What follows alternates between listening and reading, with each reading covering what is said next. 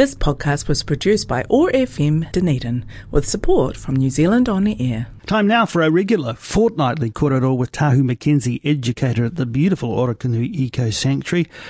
Tahu, lovely to catch up with you on this misty morn, morena. Oh, morena koutou, ngā mihi aroha nui kia koutou. So great to be with you on this misty morning, Jeffrey. Thank you for having me. Moody, isn't it, on mornings like this? And of course, we're entering into autumn and all that brings with changes in the natural world. And no doubt we will catch up with you this morning on some of what's happening up at the Eco Sanctuary. Actually, one thing I wanted to talk to you about, of course, is that we know that this fantastic facility was established for our community back in 2006, and necessarily from time to time you got to review things, you got to take a look at what's happening with the infrastructure at the place. There's a big project plan regarding the fencing. Yes, we're so grateful. So thanks to some grants and donations, we've been able to work with the amazing Fulton Hogan, and we are doing a massive fence upgrade to future-proof our fence of defence. And of course, we are some years into the 1,000-year restoration plan, but the fence has to last for 1,000 years, Jeffrey. So this upgrade is very important in order to keep our precious taonga species safe from introduced predators. So it's a very exciting project. We are in the process of documenting this fence upgrade, and if everybody would like to keep their eyes peeled on our Facebook and Instagram, we'll be putting some exciting documentation out very soon that shows all these valiant people doing their good works.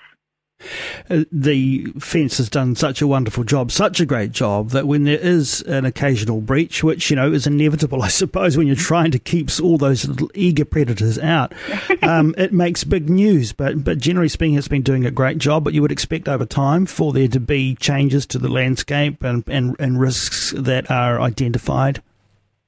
Yes, and particularly in the times that we live in, my darling, with all the climate change and everything else going on, we have to have a fence that is resilient against particularly large rain events, which we all know Ōtepoti, Dunedin can experience at times.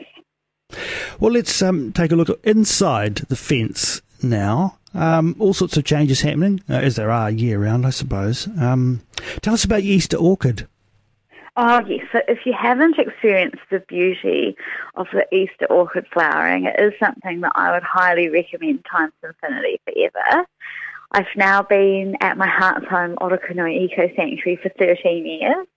And in that time, I've had a number of perfumiers from around the world visit me just to see the Easter orchid, because it's the only orchid in the world that has a fragrance that as humans we enjoy. And the beautiful, beautiful Easter orchid Raupica is now beginning to flower. And as with many of our native orchids, it is a perching orchid, so it has that kupu Māori peka in its name, so the little perching, beautiful orchid, and it loves to climb up rocks and trees. And at the moment, the whole Easter orchid track, even before you open the gate to the Easter orchid track, you begin to smell this heavenly fragrance. So it's a very, very beautiful time to visit. And if you have a special someone, Jeffrey, and all the listeners, if you have a special someone that you'd like to really treat to a bit of a lovely walk, I would recommend the Easter orchid track. How about that for a brilliant tip? And if you've got if you've got some romance on your mind, or otherwise, of course, because who doesn't love walking through a beautiful flower garden and to take in the sights and smells of the natural world? Kākas have been doing well this year, Tahu. Oh yes, I'm so glad. So I really love the kāka, and as you know, I had a dear friend kāka, Mr. Rotor, who used to come down and lick my nose and, kiss my lips and put the oil from my hair on his feathers and all that sort of thing. And he used to ride around on my shoulder, and he was wonderful. And he lived out many years of his life at Orokonui until, unfortunately, he passed away in 2014. But his wife is still going strong, and she, this year, after many, many years of being alone, as I talked to you about, Jeffrey, paired up with a mystery boyfriend / long-term life partner and made a nest. And she's the oldest known kaka in the wild at 38 years old. So we're very proud of her. And that's very exciting. And for the first time this year, our kaka population at Orokonui have around 50 wild kaka, which is very exciting.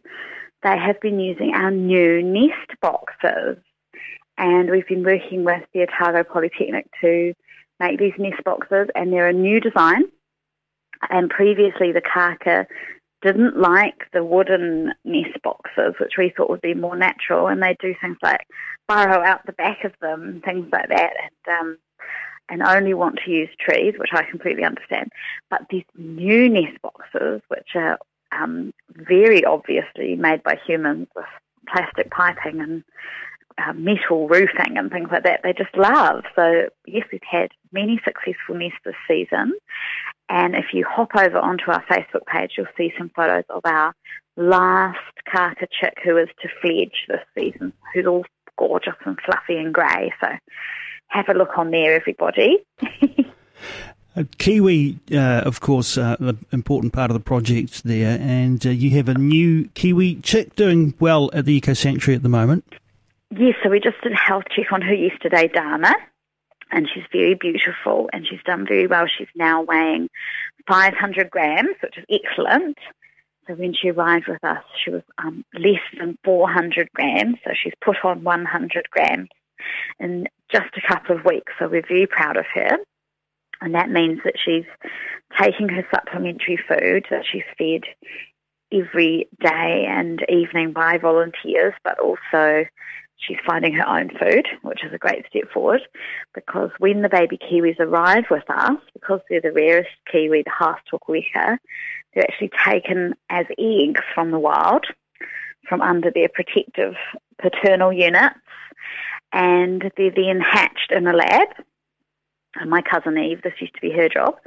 And so when they come to Orokonui, they've never been outside.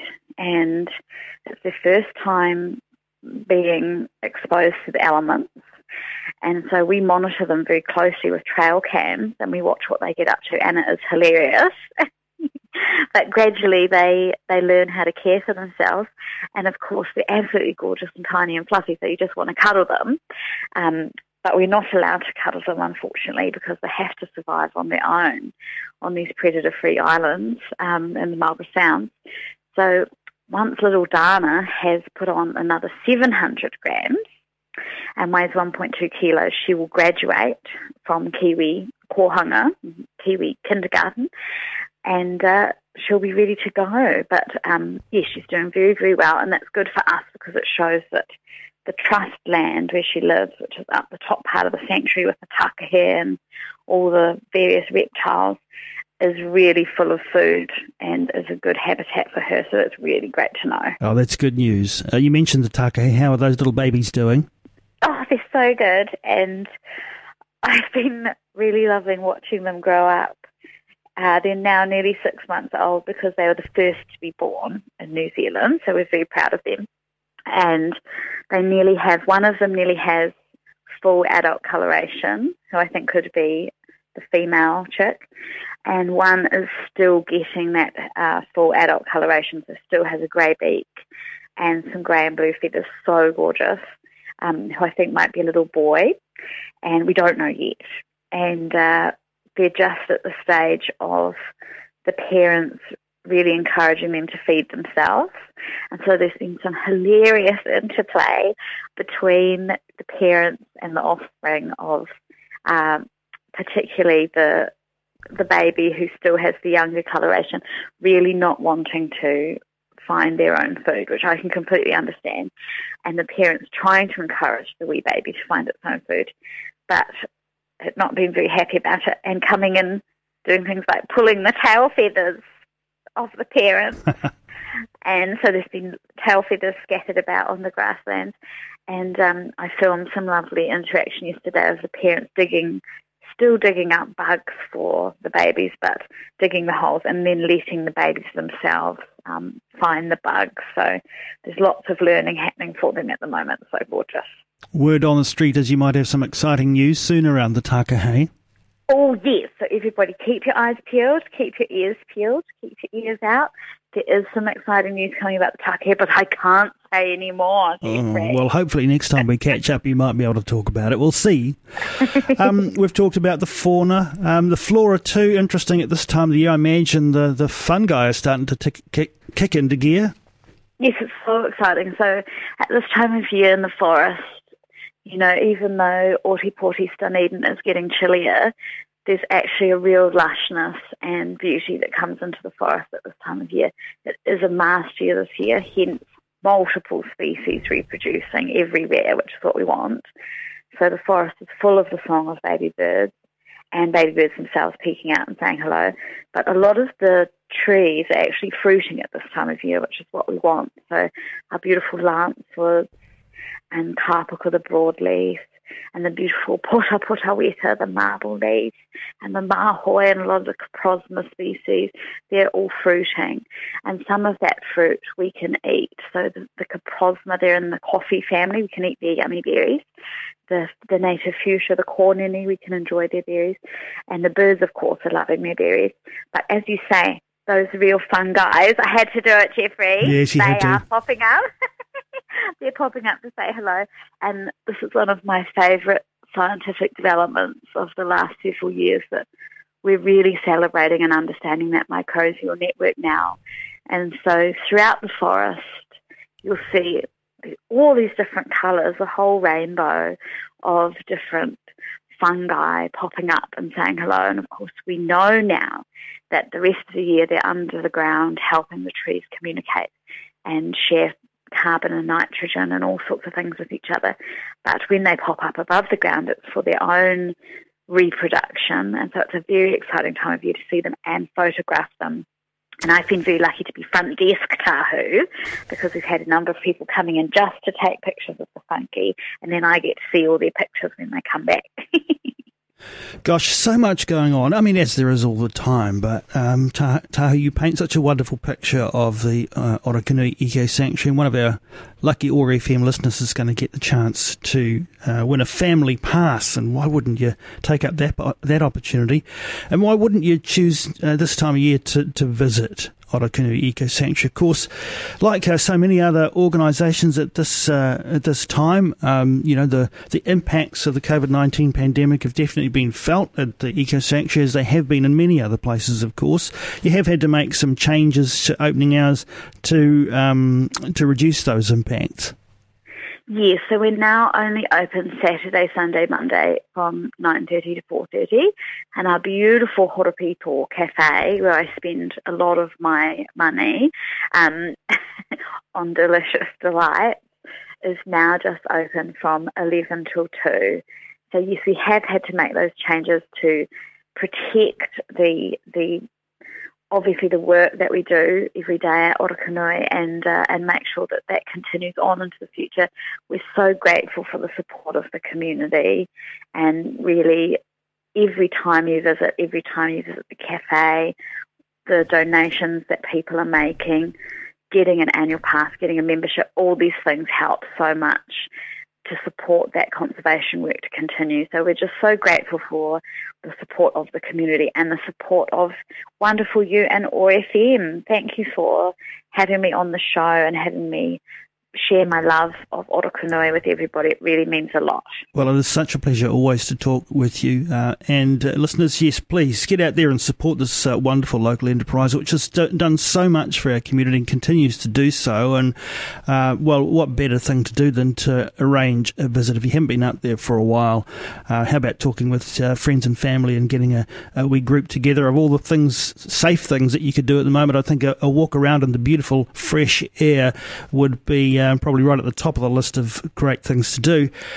And so, yes, very shortly, stick around, we will have an opportunity for you to win a family pass. If you want to support the Eco Sanctuary in other ways, of course, you can just make a donation. You can visit the website for Orokonui Eco Sanctuary. You can hop online to their Facebook page. There's all sorts of updates about what's going on and the ways that you can support what Tahu and the rest of the team there are doing. Now, Tahu, we draw this conversation to a close, but not without asking you once again to introduce a music selection for us. Oh, you're very kind. So I know that everybody in the whole universe loves this song, so no surprise when I was thinking about my heart's home, Orokonui Eco Sanctuary, the most beautiful protected paradise in the most beautiful city in the whole universe, Ōtepoti, Dunedin, that I would choose this song because it really embodies my sense of deep gratitude to have manifested at this time in the most beautiful place and feel so at home. Yeah, it is a beautiful song. We're going to take Talking Heads with This Must Be the Place, or Naive Melody, coming out your way very shortly. Tahu, look forward to catching up with you again in a fortnight. Thank you so much, Kakiti. This podcast was produced by OARfM Dunedin with support from New Zealand On the Air.